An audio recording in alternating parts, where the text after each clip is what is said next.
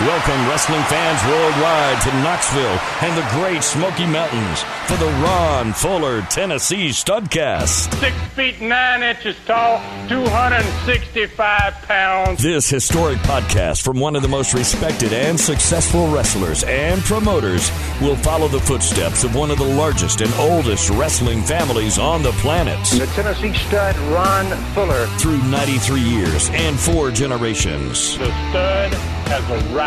Old school or new fan, this unique broadcast will educate and captivate as Ron details decades of professional wrestling's growth with truly unforgettable stories. I want those people out there at home to hear the Stud. Sit back and enjoy the ride with the Tennessee Stud. The Tennessee Stud.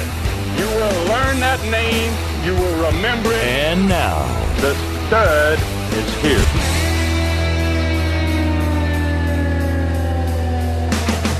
Hey everybody, welcome in. It's David Summers hosting another Studcast with the Tennessee Stud, Ron Fuller. And this is the only podcast on the planet which is documenting the real story of professional wrestling. Ron and his family were putting on WrestleMania-style events back in the 50s and 60s in their territories and packing out baseball stadiums with gigantic wrestling events long before the name WrestleMania was ever uttered. Now, please welcome the originator of the Studcast, the man who changed the podcasting world with the Super Studcast, the Tennessee Stud, Ron Fuller. Ron, welcome in. And as everybody knows, it's not going to be a typical Studcast this week. And we have a special tribute for one of the greats that we lost this week, Ron. So our condolences are with you and the family and fans of Bob Armstrong. But you have really put together an amazing show for this week, and a number of guests on the line as well. Yes, that's correct, Dave. And thanks for getting on here with us, man, and taking care of some business for us. And yeah, we're going to do a special thing today. It's a special tribute, not just to Bob Armstrong, but to his boys. Even we're going to talk a little bit about his wonderful wife named Gail. So it's just going to be a kind of a tribute from the Welch family to the Armstrong family, the boys as well, the sons as well. So, it's a family-to-family deal here because, as you said, we lost a really great one this past week in Bob Armstrong. So on this Studcast today, Dave, I'm going to pay tribute to one of the greatest stars in the sport, Bob Armstrong. And I want to do this tribute not just from me, but obviously I'm sitting here with my brother, Robert. We've got Jimmy Golden on the line in Tennessee. We've got Roy Lee Welch in Pensacola, Florida.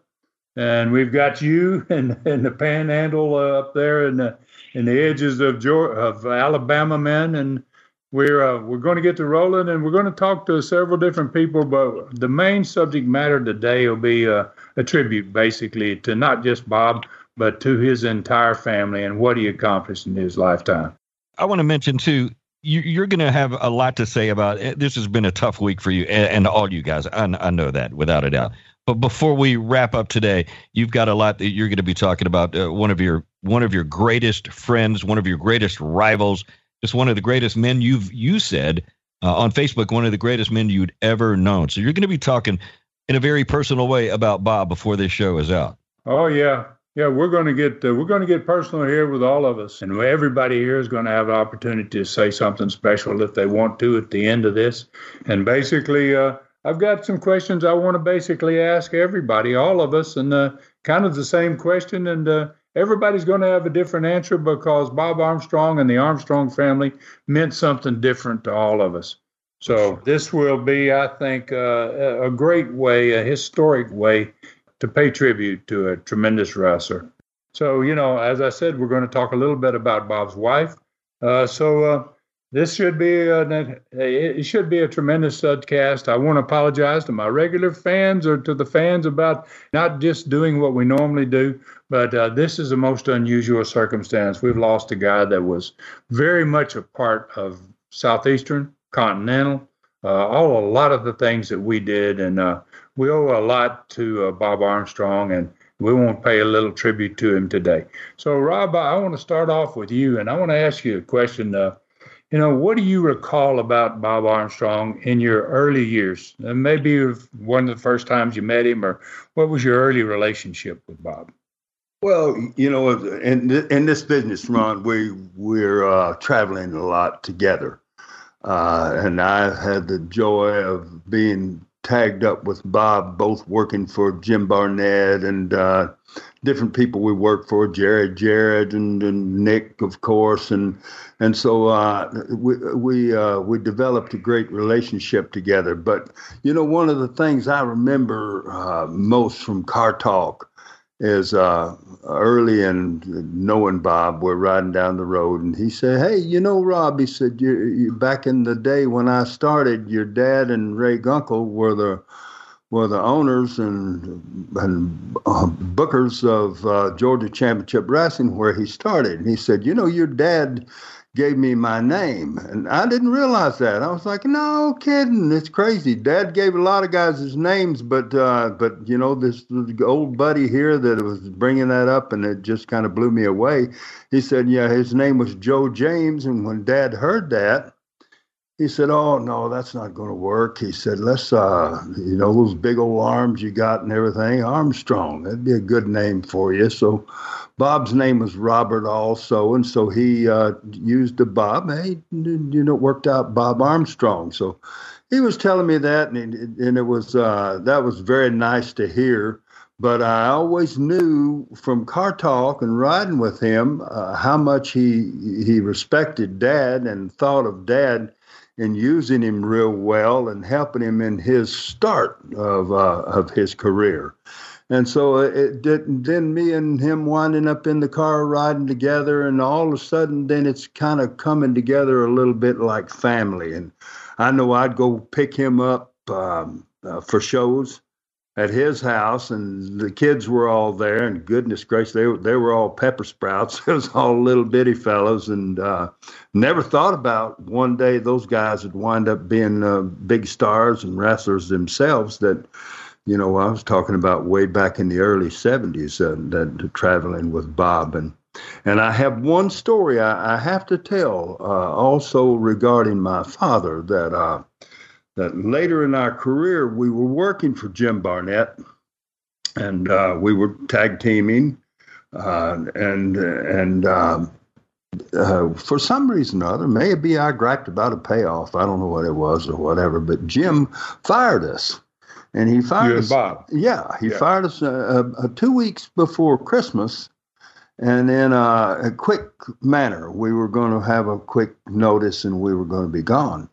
And so that was fine with me. I made a phone call, and I got a job booking for Nick Gulas, and so about 4 days after he fired us, he called me back, and he said, I've reconciled, and I've changed my mind, and you guys don't have to go. You can go ahead and stay, and the whole deal." He said, "By the way, Bob, I've already talked to Bob. Bob's going to stay, and you go ahead and stay." And I said, No, I'm not staying. I've got a job booking. I'm going to move on. So anyway, long story short here, that I was talking to Dad, and I told Dad what went on, and I said, he did a bad time. He fired us a short notice 2 weeks before Christmas, and Bob's got four kids, and Dad said, "Hey," he said, "I'll tell you what I'm going to do." He said, "I'm going to send you $5,000,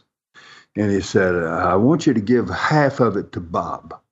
And he said, have Bob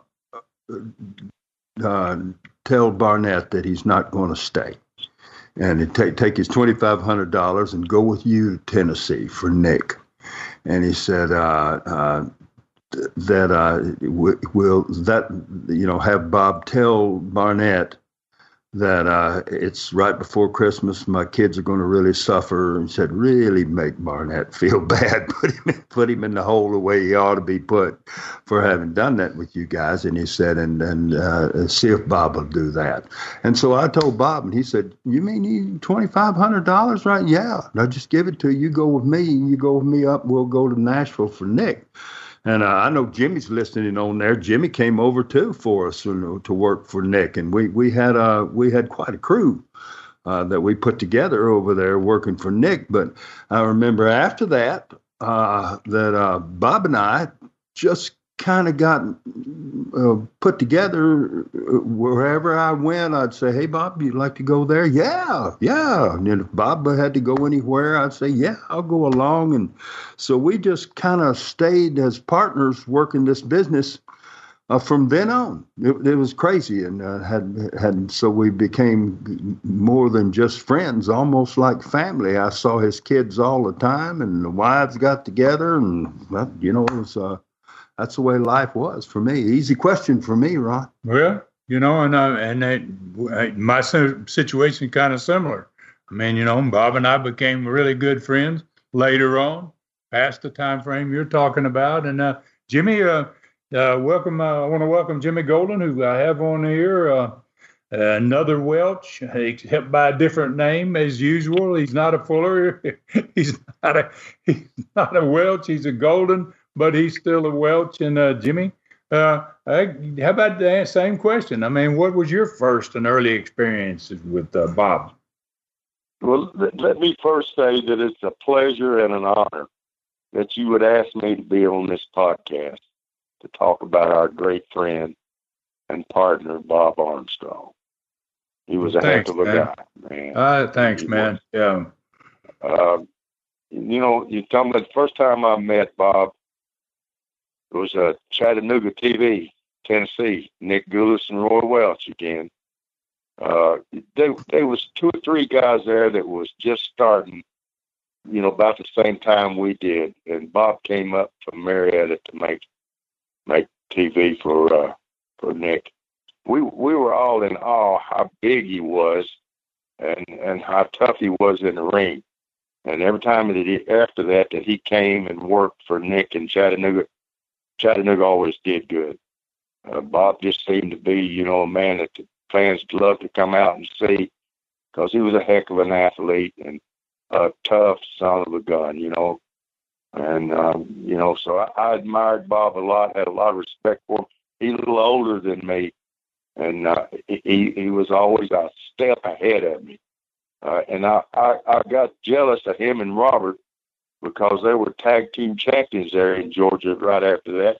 A few years after that, somewhere in there, I saw that picture of them wearing them belts, and I was thinking, no wonder they're tag team champions.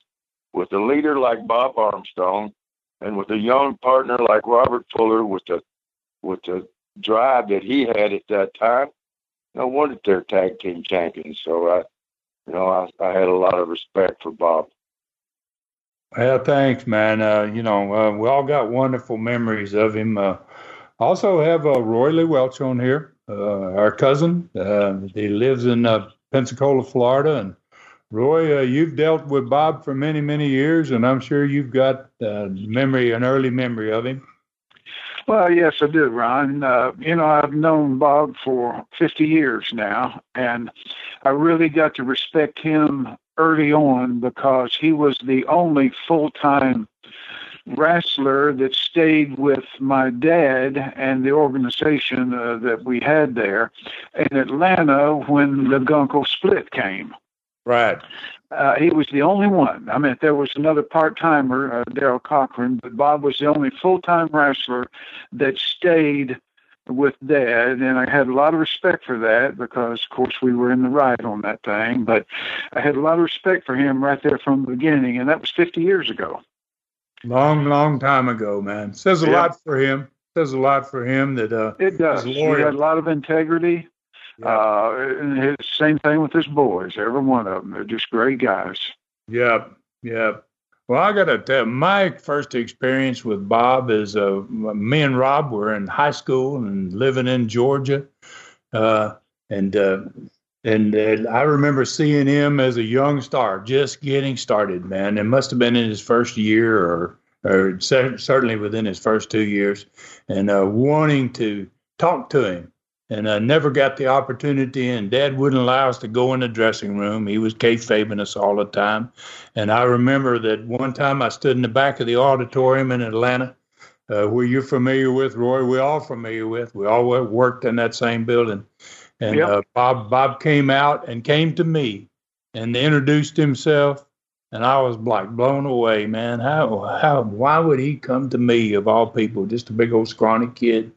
And, and right then I said, wow, what a great guy, because there wasn't a lot of dudes that came to you when you were just a wrestler's son and you were hanging around by the dressing room somewhere. You were lucky to get noticed at all, but Bob was really a tremendous guy.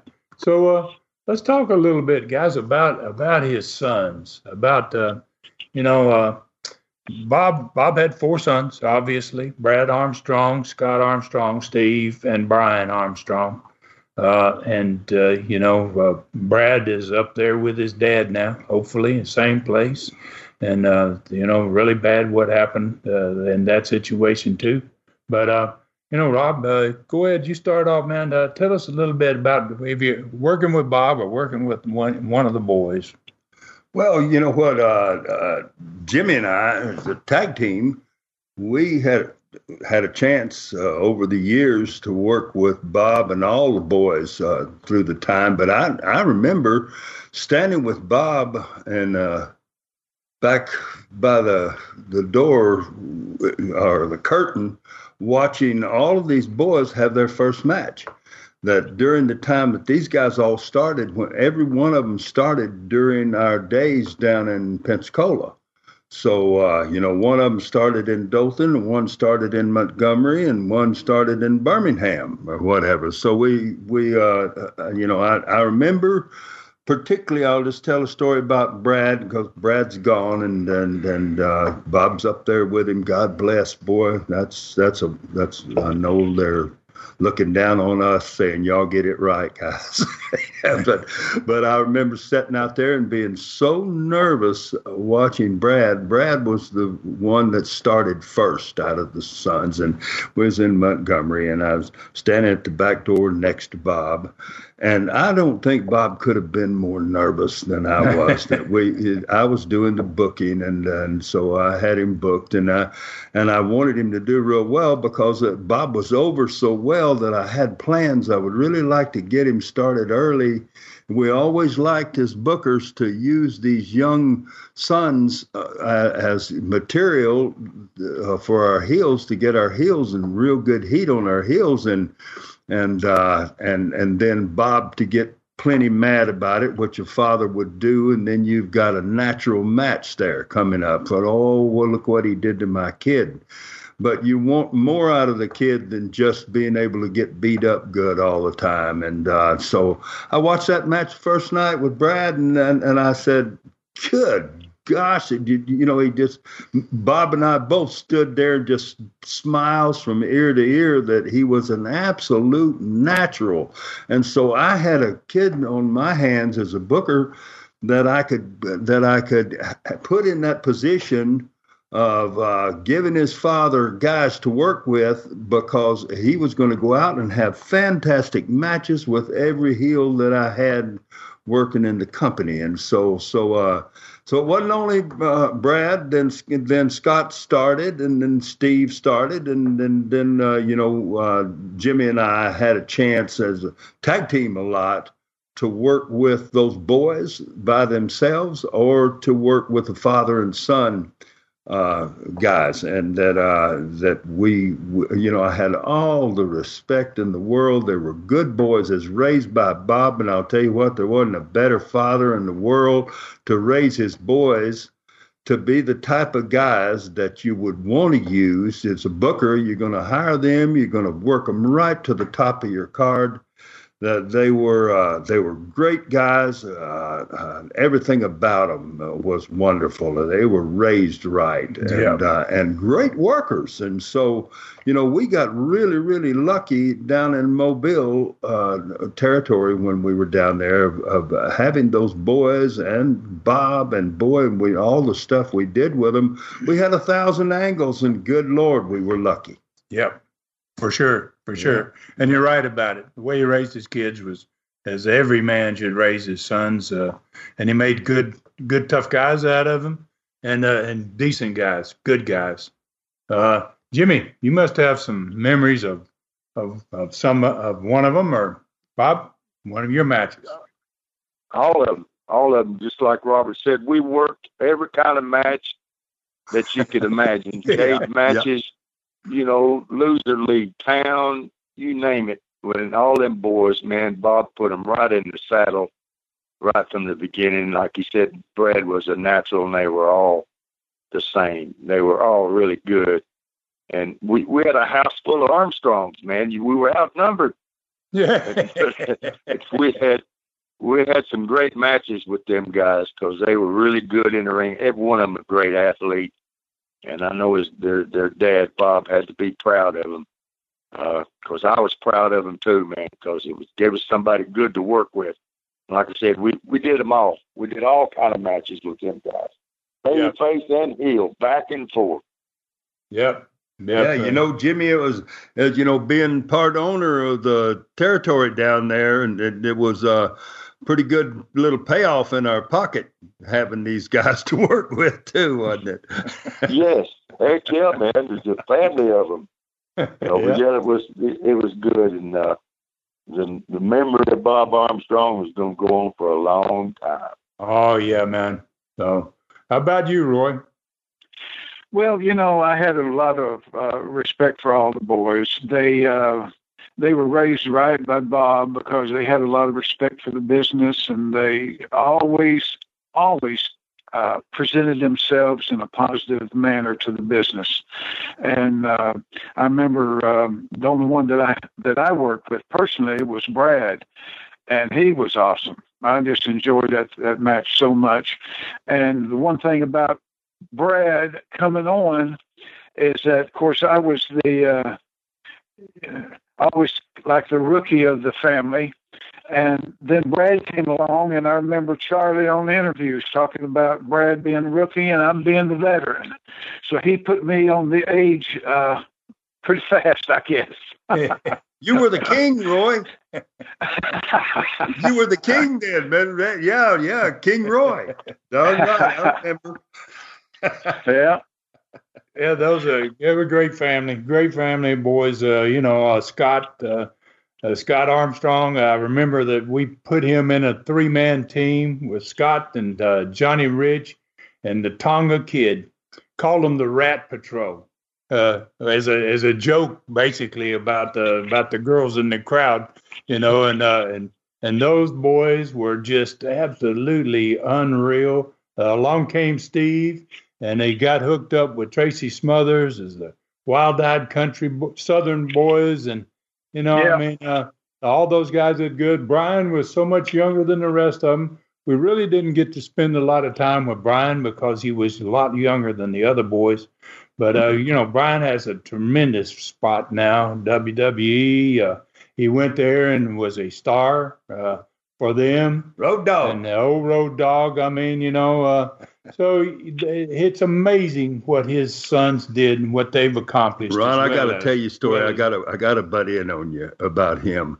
I'm working in Atlanta, and as Colonel Parker, and I loaned my guitar out to a guy there that's doing a rock and roll thing and he's living in the house with Brian. So I go over there one morning, get my guitar back, and Brian's back in the back sleeping, and he says, "Hey, go get Brian, wake him up, and have him sing his song." He had this Red Hot Chili Pepper song that Brian sang. Brian was a great singer. And, I don't know if people know it. Well, they do know it out there because Road Dog later on did the singing for Jarrett and stuff. But anyway, he went from a dead sleep, walked in there half asleep, do what? Oh, I will sing that Red Hot Chili Pepper song. And he sat down there, and I'm going to tell you what, man, that he tore it up. I mean, I thought I was hearing it straight off the radio. That kid, Brian, he is the darndest dadgum singer that you'd ever. A lot of people know that from seeing him in WWF sing, but some don't. But I can tell you right now, buddy, he had a voice on him. Talented yes, guys. Very talented. Talented guys, talented family, talented wrestlers. I mean, a great make contribution to everything they got involved in. Let's talk just briefly, guys, about Bob's wife.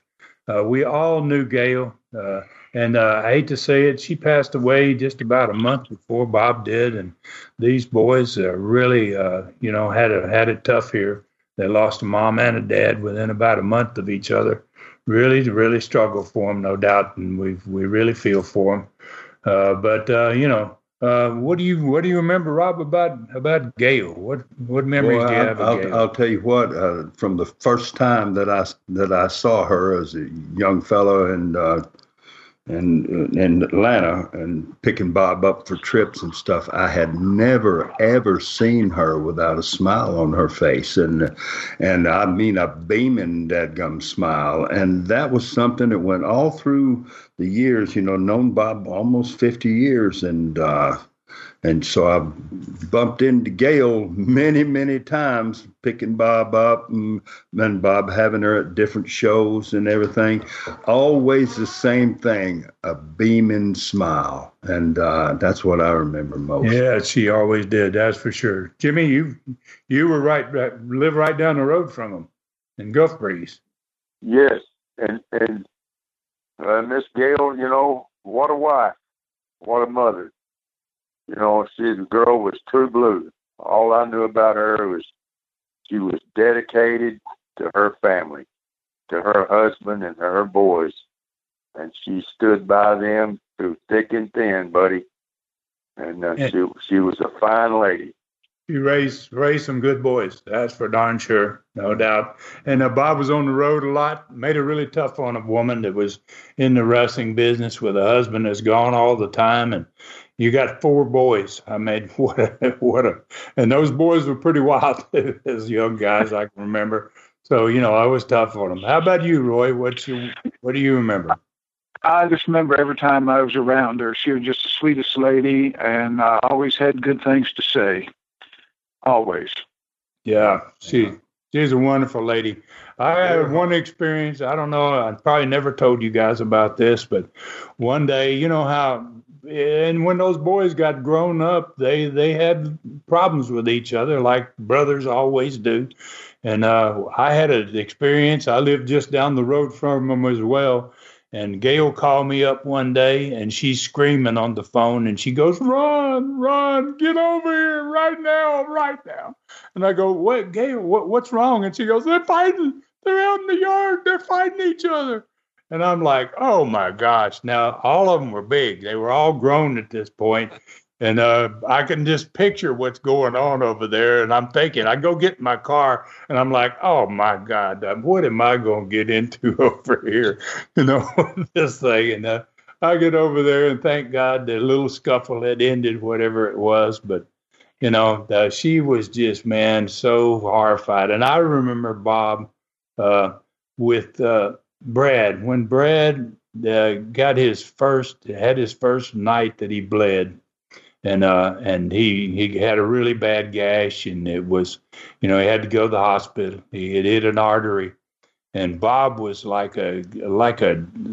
like a pacer in the dressing room, kind of like I used to be, round and round in circles.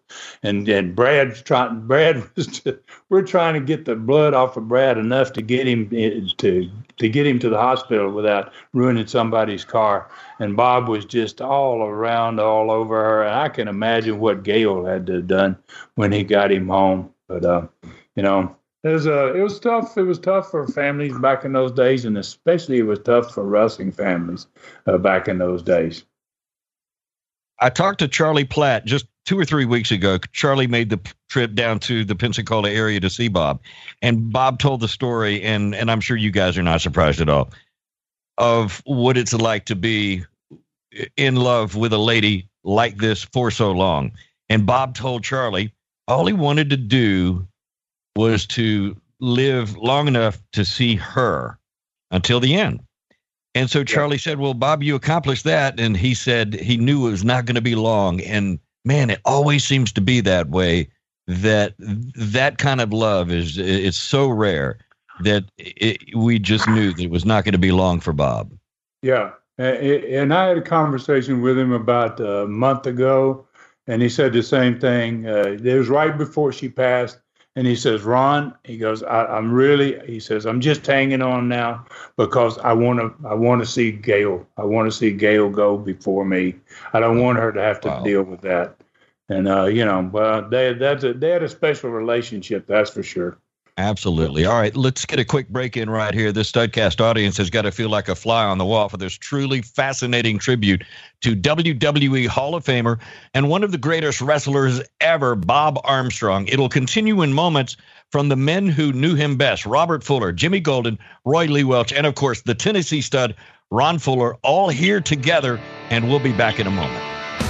Super Studcast number 32 with Jerry the King Lawler is still available and is one of the best ever and over 3 hours long at tnstud.com or patreon.com/studcast. Today's special Studcast is only the beginning. On Tuesday, September 15th, Super Studcast number 33 will be available and feature a 3-hour tribute to Bob Armstrong, including his last interview ever with Ron Fuller as they began to map out his entire career. Sadly, it is only about an hour long, but contains Bob's recollections of his early years as a pro, from the early 1960s until about 1976 in Southeastern wrestling. Ron will be joined by numerous stars of today and the past that won an opportunity to say goodbye to the legend that was Bob Armstrong. At tnstud.com or patreon.com/studcast. Only $2.99. This one will be absolutely historic. Don't miss it.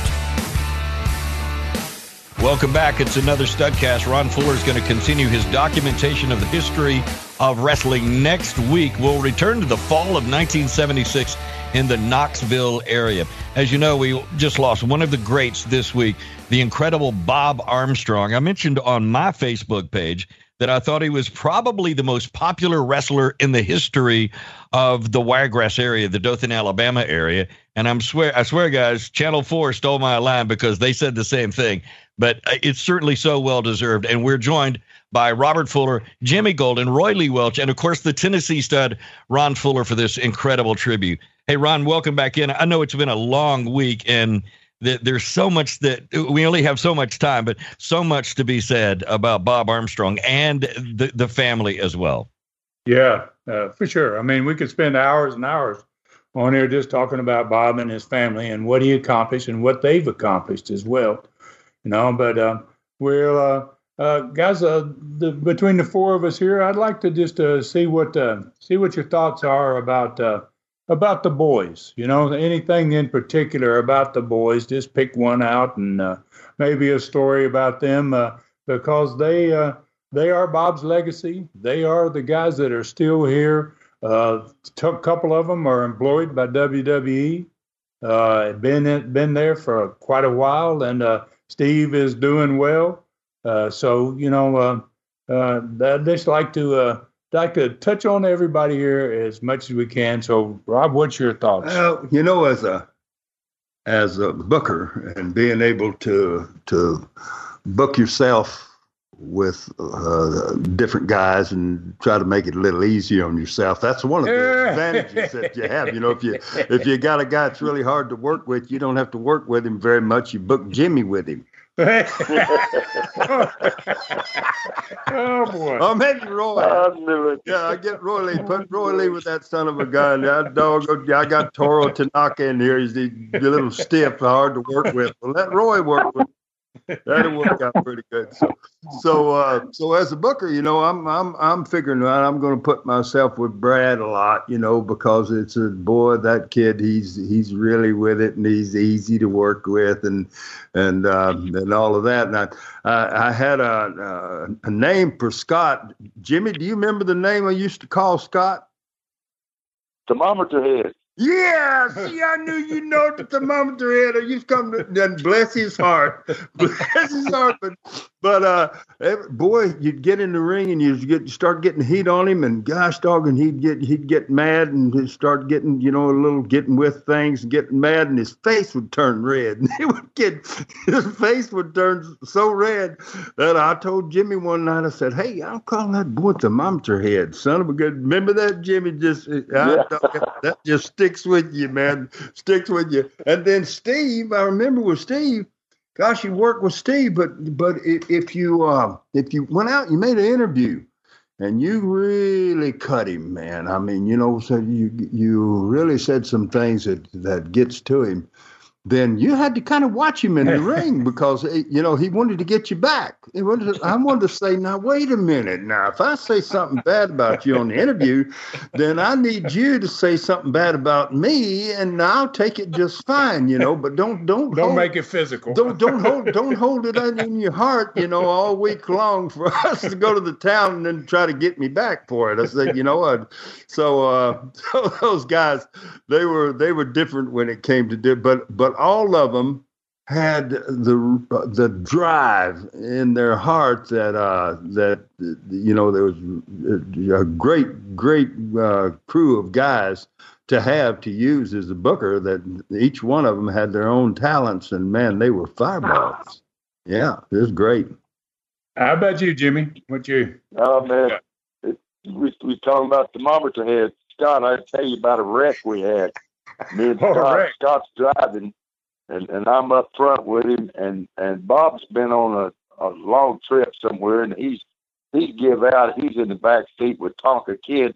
He's asleep, and we're somewhere in between Bruton and Flomaton, Alabama, on a 2-lane, and we're going around a curve, and here comes this guy head on to us. He's halfway over into our lane. Well, Scott ran off over on the shoulder. When he did, the grass was wet, and we started spinning. And was going backwards down the highway, off down into a ditch. And so we had a heck of a time getting out. The car was up on the side. I had to climb up through the windows and get out. So we're going to have a record come. We're on our way to Montgomery, Alabama for a show. So we're thinking, dadgum, we ain't going to make the show. Well, here comes Jerry Stubbs along, and he stopped and picked up me and Tonka Kid. We grabbed our bags, got in the car with Jerry. And I'm telling Jerry and the Tonka Kid said, they won't never make it to Montgomery. We won't see that because it'll take for no telling how long to get a wrecker out here. And the right front tire had a blowout. It was flat. So I said, we won't see them no more. We got about 10 miles out of Montgomery. We're late. We're doing about 90 miles an hour on Interstate 65. And I look around, and here comes Scott and Bob in that little car. And Bob's driving. He's red in the face. When he got out of the car from the wreck, he was cussing Scott. And when they come by us, as fast as that little car would go, with that donut tire on the right front, Bob's red in the face, and he's still cussing Scott. They beat us to the show. Oh, boy. What a life. What a life. How about you, Roy? Well, I tell you, so many things happened, but with Bob's boys, they had kind of the same problems, I'll say, that we had when we started. They had a dad that was so good and so famous and had to follow in his footsteps, and they did a great job, just like we had to follow in the footsteps of our dads and our family. Yeah. And, Brad's boys, every one of them excelled. Every one of them in their own right excelled. Yeah. And then you're right. That's a good point. We all went through that, except, Jimmy's dad was a promoter. He wasn't in the ring a whole lot, but we did had to compete with our fathers and how good they were. And Bob's boys did tremendously. I mean, even Brian, young, a lot younger than the rest of them, didn't really get started until they were really pretty far along in their careers, the rest of those boys, and end up not just becoming a wrestler up there in WWE, but end up becoming a very important figure there. One time he was sitting in Vince's chair for some of those Monday night shows. He was actually handling the directorship. Hey, Jimmy, shows. we got to call and ask him for a job to see if they need a good tag team over there. Yeah, that's it, man. We need to go to work. Oh boy, I don't know if we need to get that far out there, guys. I think you guys are getting a little old for that. But you guys. So I got one more question here for you guys. In 1982, toward the end of 1982, Bob and I were kind of running things at that point, and I had this world championship match with Flair, and I talked to Bob about turning him heel, and he'd never been a heel. And, he kind of like balked at it a little bit. And then the more we talked about it, he kind of saw the light, and I kind of looking at his boys at that point. Brad's already up and running, and he's got the other two that's going to be coming soon. And so he turns heel in Mobile, Alabama, pretty hot angle that both Bob and Flair didn't want to do. Once I told them to finish, they were like, no. Bob says, we're going to get killed in this town. Because Mobile was dangerous anyway. So so what did you guys think of Bob as a heel? Rob, go ahead, man. Well, I'll give you my thoughts as a booker first. I was shortly after that or during that time handling the book. And when you're dealing with a heel and somebody you're wanting to really get a lot of heat on, you're constantly developing ways for them to get their heat, and then also helping them develop their interview so that during that interview they can bring out that character of the bad guy that you're really wanting. And here's Bob, and that he's a member of our company, and he knows this business inside out. And so the easiest job that I would ever have as a booker would be having Bob Armstrong in that position, because he can take a situation like Ron's talking about where he turned on Ron, cost him the championship, and done the whole deal. He can go right out and develop his own interview. I don't have to have an ideal one to tell him anything, to be able to talk and make an absolute fool out of Ron, when he's the guy that actually caused Ron all the trouble in his arm. Well, Ron's got a bad leg, but when his interview comes down, it's one of the best interviews that you ever hear in your life. And then you realize here's a guy that can work the ring inside out, and you realize that we've really got some serious money in Bob being a heel here. And so, he was a fantastic heel and a great one. And I tell you, to go in and work the ring with him, my gosh, you're never going to work. It was like working with Brad, but it's his dad, and he's a heel. That the match is the easiest thing in all the world, and just want a great guy to get in the ring with. And you're gonna have all the heat you'd ever want in a match, and the easiest thing that you're ever gonna do. We're going out. I tell you what, the guys have a saying in the business: boy, after that match, I'd have to back up to get my money. Well, that's the way it'd be after working with Bob Armstrong. You see, I'm gonna have to back up to get my money, man. Easy. Yeah. Jimmy, what do you think, man? Well, same thing. Bob made a great heel.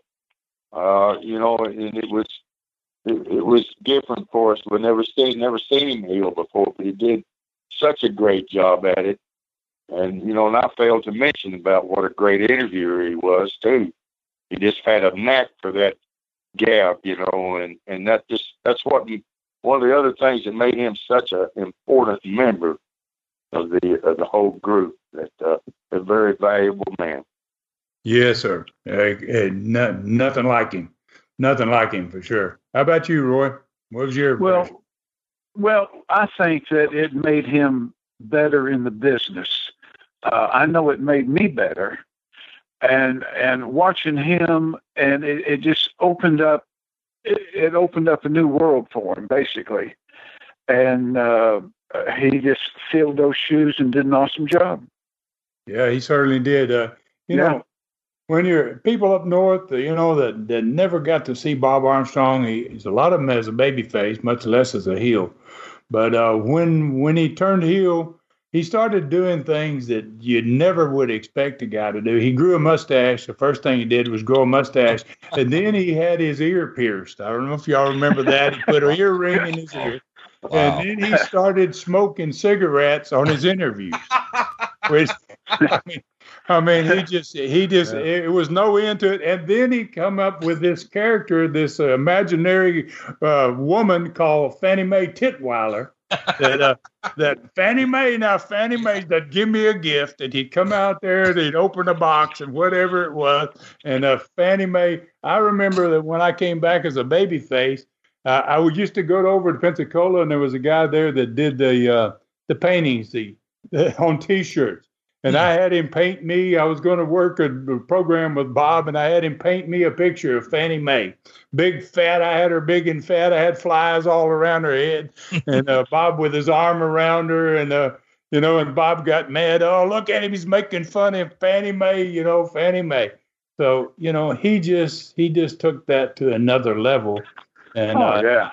And then you're right, Roy. When you're a baby face and you're both a heel, you really learn how to work entirely. You learn how to interview entirely. It makes you a better wrestler in the ring and on the microphone too, because you've got to look at the business from a totally opposite side. Roy knows King of Wrestling. Yeah, King of Wrestling. He had his little taste of it too. He knows. The King was the best thing that happened to me.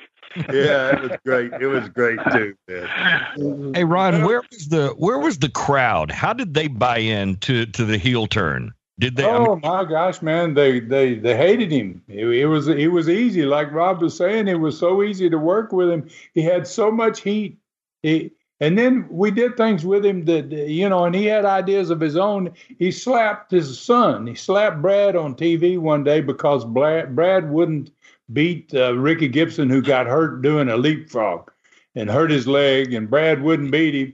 And Bob came in the ring and said, beat him. He forced Brad, beat him. And he really got in Brad's face. Wow. Yeah. And then he slapped Brad. And then a couple of weeks later, he slapped Charlie Platt, the commentator. Right. He had so much heat, it was unbelievable, man. Just a tremendous amount of heat, and that's a tribute to what a great worker he was. He grasped whatever it was that you wanted him to do. So, guys, he took it and run with it. Yes, he did, man, and he ran further and faster than most anybody else did. I want to finish up, I guess, guys, and if you got any last thoughts, anything special you'd like to say about Bob, and I really appreciate you guys being on here with me today, for darn sure. And Rob, you got anything you want to close out with? I did a tribute to Bob, and it's on the Facebook. My Facebook page now, and I said a lot of things on there, but the things that were really great, different about Bob. He and I ride together, and he always had the cleanest, nicest Cadillac, usually fine car, and there wasn't ever a little grain of anything on the floor. Totally polished for every trip. So I like to ride with him, and then I figured, well, it's hardly fair that you'd ride in my car and have anything less. So when I was going to haul Bob, I'd wash my car and I'd take it and vacuum it all out and polish it all up and the whole deal. And I'd go pick him up. So he and I rode around like we were in dadgum limousine land or something. And that stuck with me through my life. That I've got an 18-year-old Dodge Ram truck that I think the world of, and I polish it every week or every 2 weeks. That just things that just stick with you. That Bob he just kind of grew on me in a lot of ways, and taught me a lot. That son of a gun. I don't know if people know it. He was a dancer. His mama owned a dancing studio in Marietta, Georgia, and taught people how to dance. And Bob, boy, no wonder he could come out to Bad to the Bone and do his dancing all the way to the ring, and all because his mama had him dancing when he was a little bitty kid. But he also, when we make trips, he had bongo drums or a harmonica or we had all different kinds of instruments, and we played the dadgum radio way too loud. I know people could hear us way down the dadgum blocks when we came through town, and always on those dadgum bongo drums, and get out the harmonica and blow the harmonica with the music, and that we just had so much doggone fun that you'd get home after a 250-mile trip and go, gosh dog, man, we ain't home, are we? You say, oh, heck, got to be someplace we can go. You know, and you're still wound up. It shouldn't be over this fast. And so I had that privilege being his tag team partner. A lot like Jimmy and I, the same way. And I know, Roy, you and I, we were a big tag team for Nick Goulas back with the Don and Al Green back in the days in Birmingham, selling out. And those trips, having that fun. And boy, with Bob Armstrong, he was a great guy to travel with who just had more fun than a barrel of monkeys. And I'll tell you what, I'm going to miss him so bad. And that's just like I said, that I love Bob Armstrong, and I always will. And one day, when I'm not on this earth anymore, I'm going to look him up. That's for sure. Mm. Yeah. Well said, man. Hey, Jimmy, what do you got any comments, man? Any final? Yeah. Talking about Bob had a lot of rhythm, especially when it come to the music and having a good time, and talking about his Cadillac that he had. Makes me recall the night he won a Cadillac in Knoxville, Tennessee. What a match that was. What a night that was. What a guy he was, man. And I hope that Mr. Bob, Miss Gail, and Brad, that they rest in peace. Yeah, that match you're talking about, Jimmy, that was a pink Cadillac, a four-door pink Cadillac, and he wrestled Ronnie Garvin in the finals. And after that match was over, Garvin went back to where the Cadillac was in the back of the Coliseum. It was parked out where people could see it. And he grabbed one of those steel stanchions and unhooked the rope and threw that stanchion through the front windshield of Bob's Dread. I remember that. Man, the fight was on then, man. It's amazing, some of that stuff, how it went down. Roy, you got any final thoughts? Well, I just remember some funny things that happened with Bob that I'll probably hope I never forget. One of them, you guys probably remember this, but it was in Americus, Georgia. And Bob wasn't fond of snakes. I'll put it that way. And somebody threw a rubber snake over, one of the boys, I don't remember who it was, threw a rubber snake over into the dressing room. The walls of that dressing room came down. He busted out. I mean, the whole wall came down. Oh, yeah. Yeah. He was big time. I remember pulling one on him. It was his birthday, and I invited him to my house. We lived in Gulf Breeze, and he came to the house, and I had a shoebox, and I had it all wrapped up really nice, and I had a little top on it. And inside of it, I had one of those plastic snakes, and I had it stapled to the top of the box, so that, when he lifted the top off, the snake was there. And I had my coffee table too close to the couch, so I didn't think about what was going to happen. But when he sat down there, and he first looked at the box, and he was like, he was suspect right away. Oh, Ron, what's in the box? Oh man, it's a whatever. I kept telling him it's nice, Bob. Yeah, and then finally when he started to lift that top, he lifted it up about 6 inches above the box, and they could see the snake. And oh my God, he kicked my coffee table upside down, and came up fighting, man. They're throwing karate chops at that little snake. It's like one more. Rob's got a great one about the snake. You get the Savannah story. Yeah, Savannah. Let's finish it with a good story. We're going to the airport. We got this girl in Polly. She's taking us to the airport, and it's Ricky Gibson and Bob and myself, and Ricky and Bob are back in the back seat, and we got a little ride to get out there at the airport, and the girl had bought me a a bottle of Crown Royal, and so we had a little ride to go, and so I didn't have anything to put in the Crown Royal, and so I said, "Stop and let's get a Coca-Cola, to mix the Crown with," and so I go in to get the Coke, and I see rubber snakes on the sale, rubber snakes, and they look really, really real. So I buy one, I take it and put it inside my shirt. And we get in the car, and I mix up the drinks. I got the little Dixie cups and some ice, and I'm mixing up the Crown Royal and the Cokes. And here's Ricky one, and I get Bob one. I'm drinking one. The girl's driving along with her car, and I tell her just right out of nowhere in the wooded part of the road there, and I say, pull over, Rick. Oh, what is it? Pull over right now. So she jerks the car, pull over, stop. And she slides to a stop there on the road, and I get out, and I walk back. Well, when I walk back, Ricky's looking back at me. He's sitting behind her, and he can turn around and look. Bob's just kind of looking forward. He's not paying much attention. But I walk back, and I take my shirt and open it up, and I drop that snake out on the ground.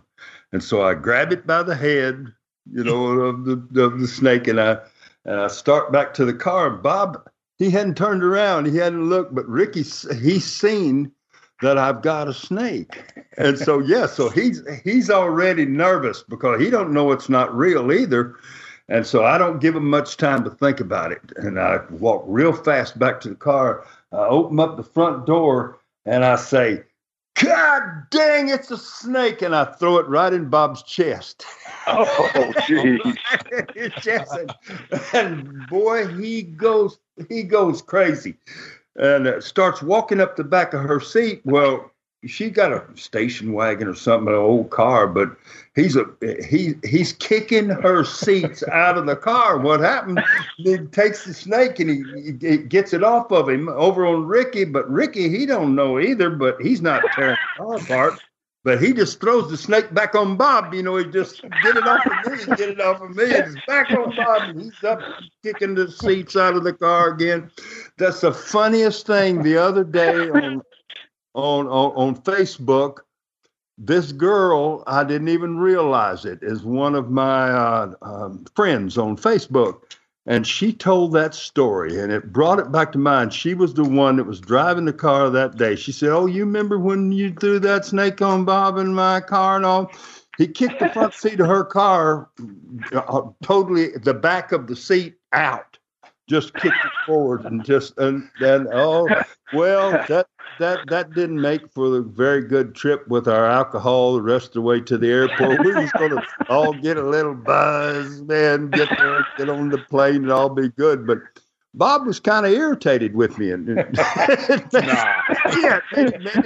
made it a little bit hard to have fun on the rest of the way. But snakes wasn't funny to him. No, he didn't find much. Not at all. Snakes. No. Well, guys, thank y'all so much for being here with me today. I appreciate y'all coming, being on with me. This is a once in a lifetime opportunity for us. Obviously, we'll never probably get a chance to do this again, and just to honor somebody like Bob, and hopefully, if he's up there listening to us, he's had himself a laugh or two himself today. Him and Gail both, and Brad too. And just thank y'all very much for joining us today. And we'll hang in here, Dave, for just a little bit. And I think you've got a question or two for me. And appreciate y'all being here, guys. Well, thank you, Ron. Thank you. And I know Jimmy and Roy feel the same way as I do, man. We know the check's in the mail. Yeah. It was a real pleasure, Ron, and I appreciate it. Right there. We'll just end it right there. That's a good spot right there. Thanks, Ron. All right. Thanks for having me. Thanks. Bye. All right. Thank y'all very much. Man, how cool was that? Robert Fuller, Jimmy Golden, Roy Lee Welch, and memories about an incredible friend of yours, Ron. For how many years have you known Bob Armstrong? Well, the first since I first laid eyes on him was probably 1965. So, gosh, that's it's pretty hard to even figure that out real quick. Like probably 45 years, maybe more, probably 55, maybe. I don't know. It's a long, long time, and every one of those years with him were great years. I really, really enjoyed being around him.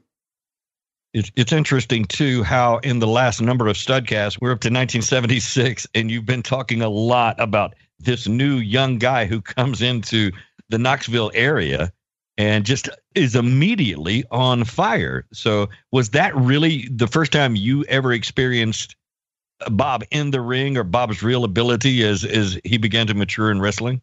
No, it went back a lot further than that. Like I said in the show today, in 1965, he was a rookie.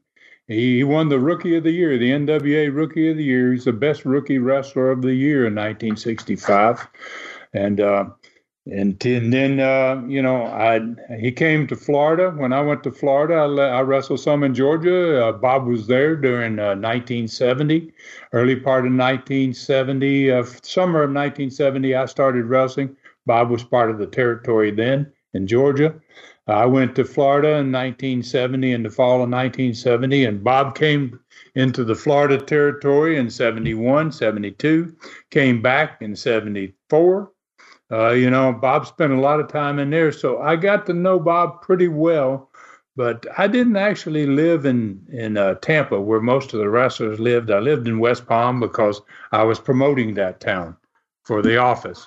So I did not get to spend as much time with Bob as I got to later on. So when he comes in 1976 to Knoxville, he has been my choice of somebody I really wanted to get.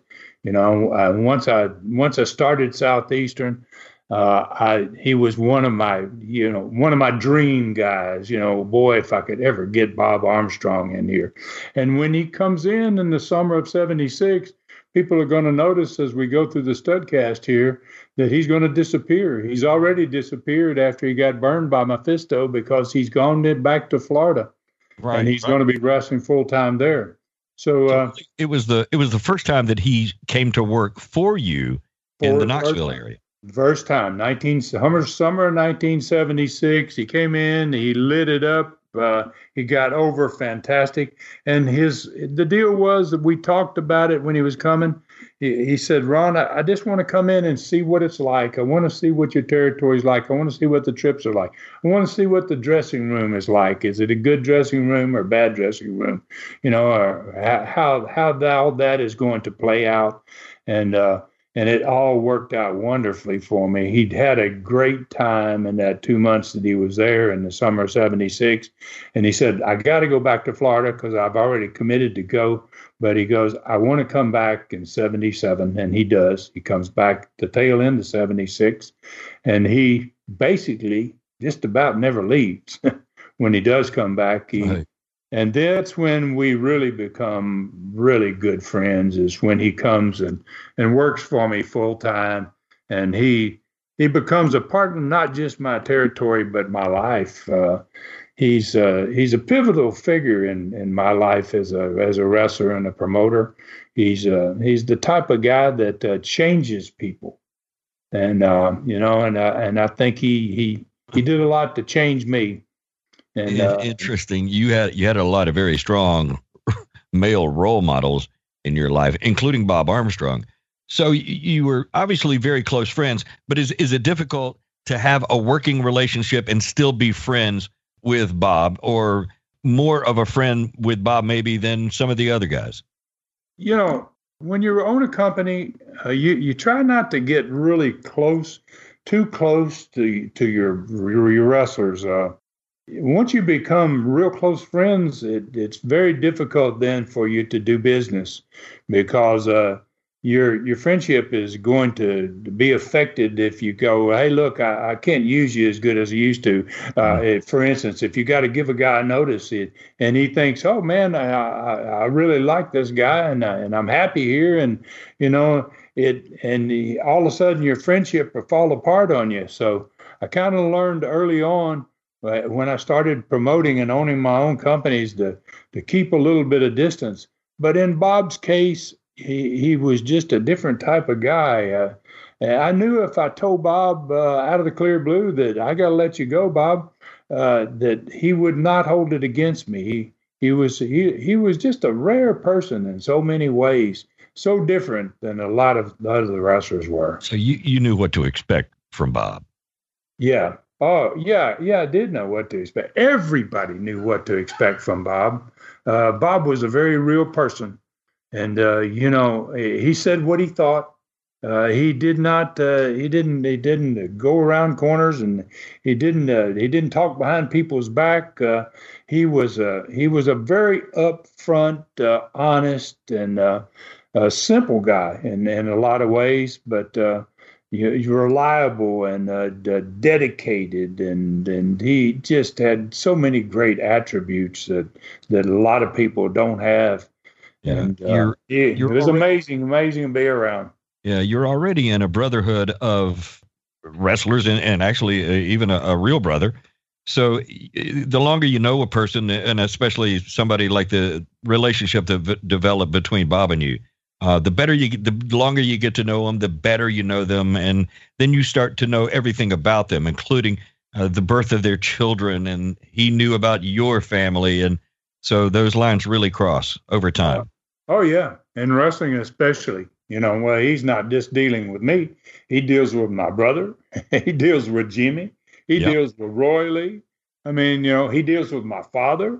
There are so many Welches around there. He's dealt with Roy, my grandfather, when he wrestled on the west side of Tennessee, where he also was a huge star in Memphis. I mean, our family and his family have been so intersected and so crossed together for many, many years that it's really hard to lose somebody like that. You can't prepare yourself hardly for it. It's really been hard, difficult deal. How tough has it been because of the cancer, and you knew that there's only a matter of time? Just looking at your friend Bob, that's not easy.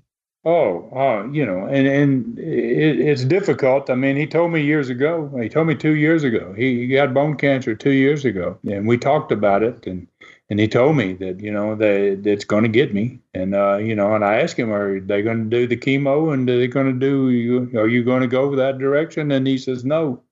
He goes, I'm almost 80 years old, and I'm not just not going to go that way. I don't want to be sick, and I don't want to go through all that and the pain and all that stuff. And that's a very difficult decision for a person to make. I guess it maybe is most difficult a decision as you're ever going to make, especially if you've got that cancer, which is a horrible thing.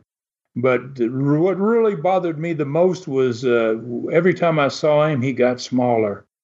And the last picture I saw of him was him and Charlie Platt from a couple of weeks ago at Brian's house. And it was just, Ron, it was not many weeks before that, literally 2 or 3 weeks before that, we saw a photo and he was still pushing weights. Oh, yeah.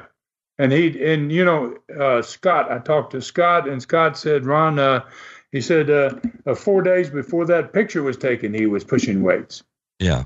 So he pushed him right to the very end of his life.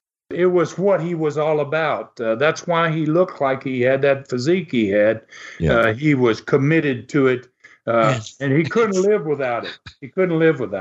And and still in the ring at the age of 80. It hasn't been that long ago that we saw Bob in a match, and his son, the Road Dogg, escorted him out to the ring, and that was the match we saw in Dothan. Yeah. And those boys they took him. They watched over their dad it's a testament to the family, to all of them, how they've handled this and how they've taken care of their mother and they've taken care of their father. And, and when he had to go places, they took him and they drove there. They drove back. The love in that family is pretty amazing. And if you were going to do an example of the perfect family, I think that the Armstrongs might have been the absolute. A reality show with the Armstrongs would be good for our country. Oh, no doubt. People to watch that and see how that was done and how he handled bringing them up and how good she was with them and what they turned out to be. He was married to Gail for 60 years. Wow. And all of his boys, and now I think this is the truth, and Charlie Platt and I discussed this the other day, and I think this is the truth, that all of his sons are married, and they're all married to the same woman they married. Wow. He lived his whole life with her, and then they're following right in his footsteps. Well, and he led those boys by example. And I know there was a private moment where he talked to you, and I mentioned this earlier about the conversation with Charlie Platt, and Charlie had talked with Bob. I know he talked with you about Gail, and before Gail was gone, and what his hopes were, and how he anticipated their life ending together. Yeah, and it did. They were. She was in a home. She had some dementia problems, which is commonplace when you get older. Yeah. And he never suffered from that. Thank God for that for him. He always had a very sharp mind. When she was placed in a home there, he went in that same room. They lived in a 10 by 10 foot room for the last year of her life. And he fed her every day. He did everything for her. Wow. I mean, he never quit.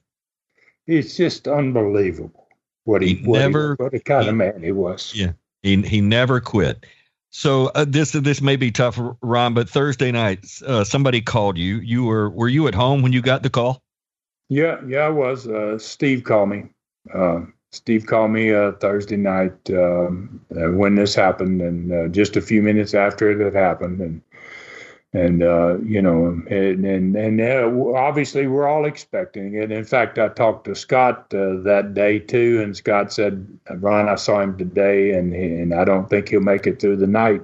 Wow! And so I was kind of prepared for the phone call, and I kind of knew it was going to happen, but you really can't ever prepare for that. I was about to say, even though you say you were prepared for that phone call, what was it like when, okay, these are the words I dread, and here they come? You knew when it was Steve on the other end, right?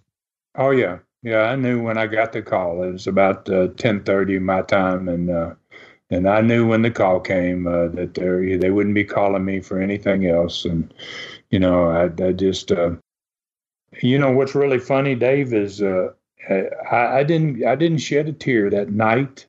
And it probably wasn't until 2:00 the next afternoon. And boy, it hit me, Ron, I know you were not crying for Bob. You were crying for you. Yeah, I mean, you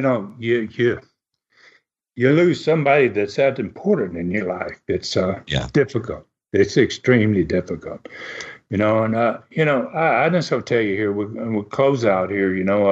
I don't think I ever met another man in all my life that impacted me like Bob Armstrong.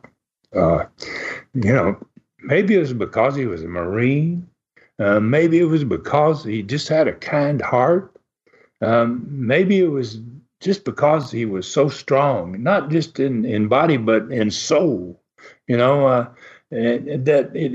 was almost like, to me, indestructible, or maybe it's just because God gave Bob Armstrong special gifts, and they gave him an especially good gift, the ability to touch people in ways that very few guys ever can. And he touched all kinds of fans. I want to tell you one story here, Dave, before I finish this up.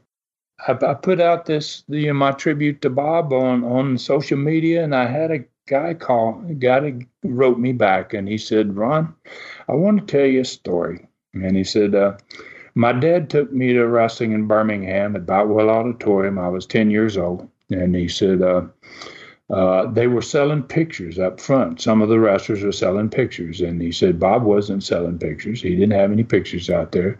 But he said, I was really a huge fan of Bob. He's the only one I really, really loved. And he said, on the way out that night, he said that my dad took me to the back of Boutwell Auditorium where the guys used to come out the back door. Sometimes it'd be an hour after the match is over. People were really committed to hang around there to say hello and to just see you when you left. And he said Bob came out and he said I shook his hand. He said he shook my hand, and then he said I told him, I said, Mr. Armstrong, he goes, we don't have much money, and he goes, I'd like to have a picture. Do you think that you could give me a picture? And Bob didn't have any pictures with him. He said Bob didn't have any pictures with him, but he said he told my dad to write your address down, and the guy wrote his address down, and he gave it to Bob, and they left, the father and the son.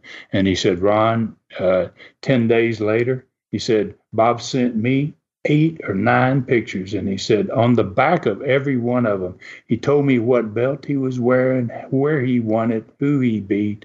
He said the rest of my life, I just hard to talk. Wow, he got it. I mean, he knew that connection with one person.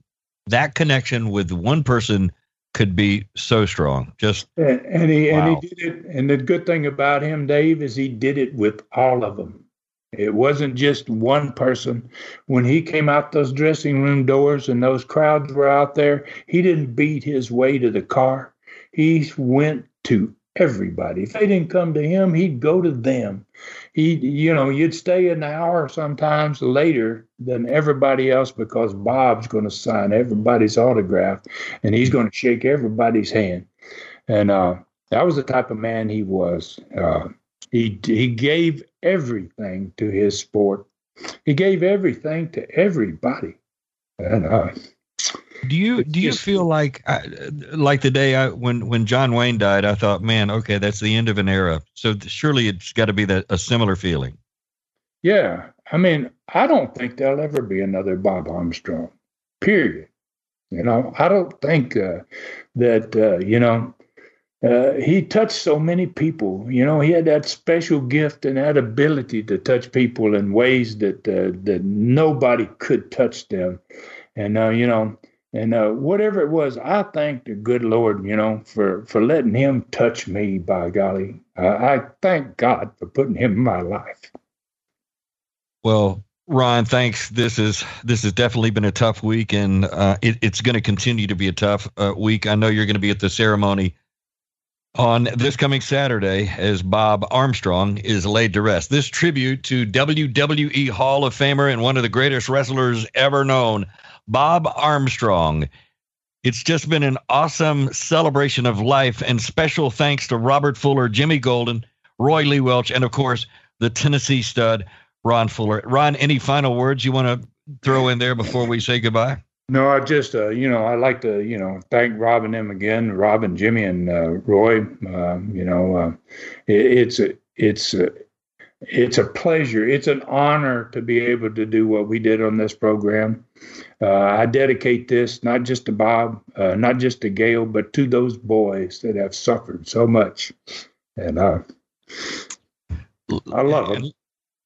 And let's mention this on the way out, because as most do, we're fascinated by these stars in our life, and we want to know more about folks like Bob Armstrong. And you can do that. You can go to patreon.com/studcast, and that's where you find Super Studcast number 5. It's 3+ hours about Bob Armstrong. It's you and Bob with conversations that just go on and on about this man's incredible life. And then in the next week or so on the newest Super Studcast, you're going to do something special with Bob also that we have not heard yet. Yeah. Yes, thank goodness, thank the good Lord, I recorded at least an hour of a conversation. Bob and I talked about it before he was gone. We were going to do his entire wrestling career from his beginning to the end. And we started on the first episode with his rookie year in 1965, and we went all the way to the present Studcast time of the summer of 1976. And he got really sick after that, and I was never able to record any more with him. So we're going to play that hour that's never been heard, and I'm pretty sure it's probably the last interview that Bob Armstrong ever did. And then I'm going to have on stars. We had on my brother today, and then Jimmy and Roy. But I want to give other guys a chance to come and pay tribute to Bob. And I know I'll have more guys than I can possibly put on. But I'm going to have a litany of stars coming and tell a Bob Armstrong story, at least each of them. And it should be a tremendous Super Studcast. Well, there you go. So next week we will be back in Southeastern in the fall of 1976, and we'll continue with the Studcast next week. Thank you once again. And as you said earlier, Ron, may Bob Armstrong's memory live forever. I think it will. Bobby Heenan, you're just starting to get back some of what you've been dishing out all these months. You've been hurting people, punching, gouging, kicking when they're down, everything you could do, but you're starting to get a little bit of it back. And I, for one, am tickled to death, brother, because ain't nothing make me so happy as to run you completely out of Georgia. To let everybody see you get on that Greyhound and wave bye-bye, brother, because professional wrestling has no place for you, no place for a manager. What is a manager? All he does is take people's money. But I'm going to tell you something. Tonight in Marietta, Georgia, me and the AA boys, Anderson and Armstrong, are coming to Marietta tonight. It's a handicap match, that's for sure, but brother, with you in there, it makes 2 to 2.5. And we're going to take up these fists. We're going to put tape all around them. It's going to be a tape fist match, brother. There's going to be some eyes open, some ears swelled up, some nose popped. Somebody's going to get hurt in my hometown, brother. And if I get close to you, Heenan, I'm going to jack your jaw. Thanks for joining us today for this historic Studcast. The true story continues next week. So full Nelson your friends and point them in our direction for another ride with the Tennessee Stud. 1, 2, 3. This is David Summers saying so long from the Great Smoky Mountains. Ron Fuller's Studcast is a production of the Arcadian Vanguard Podcast Network.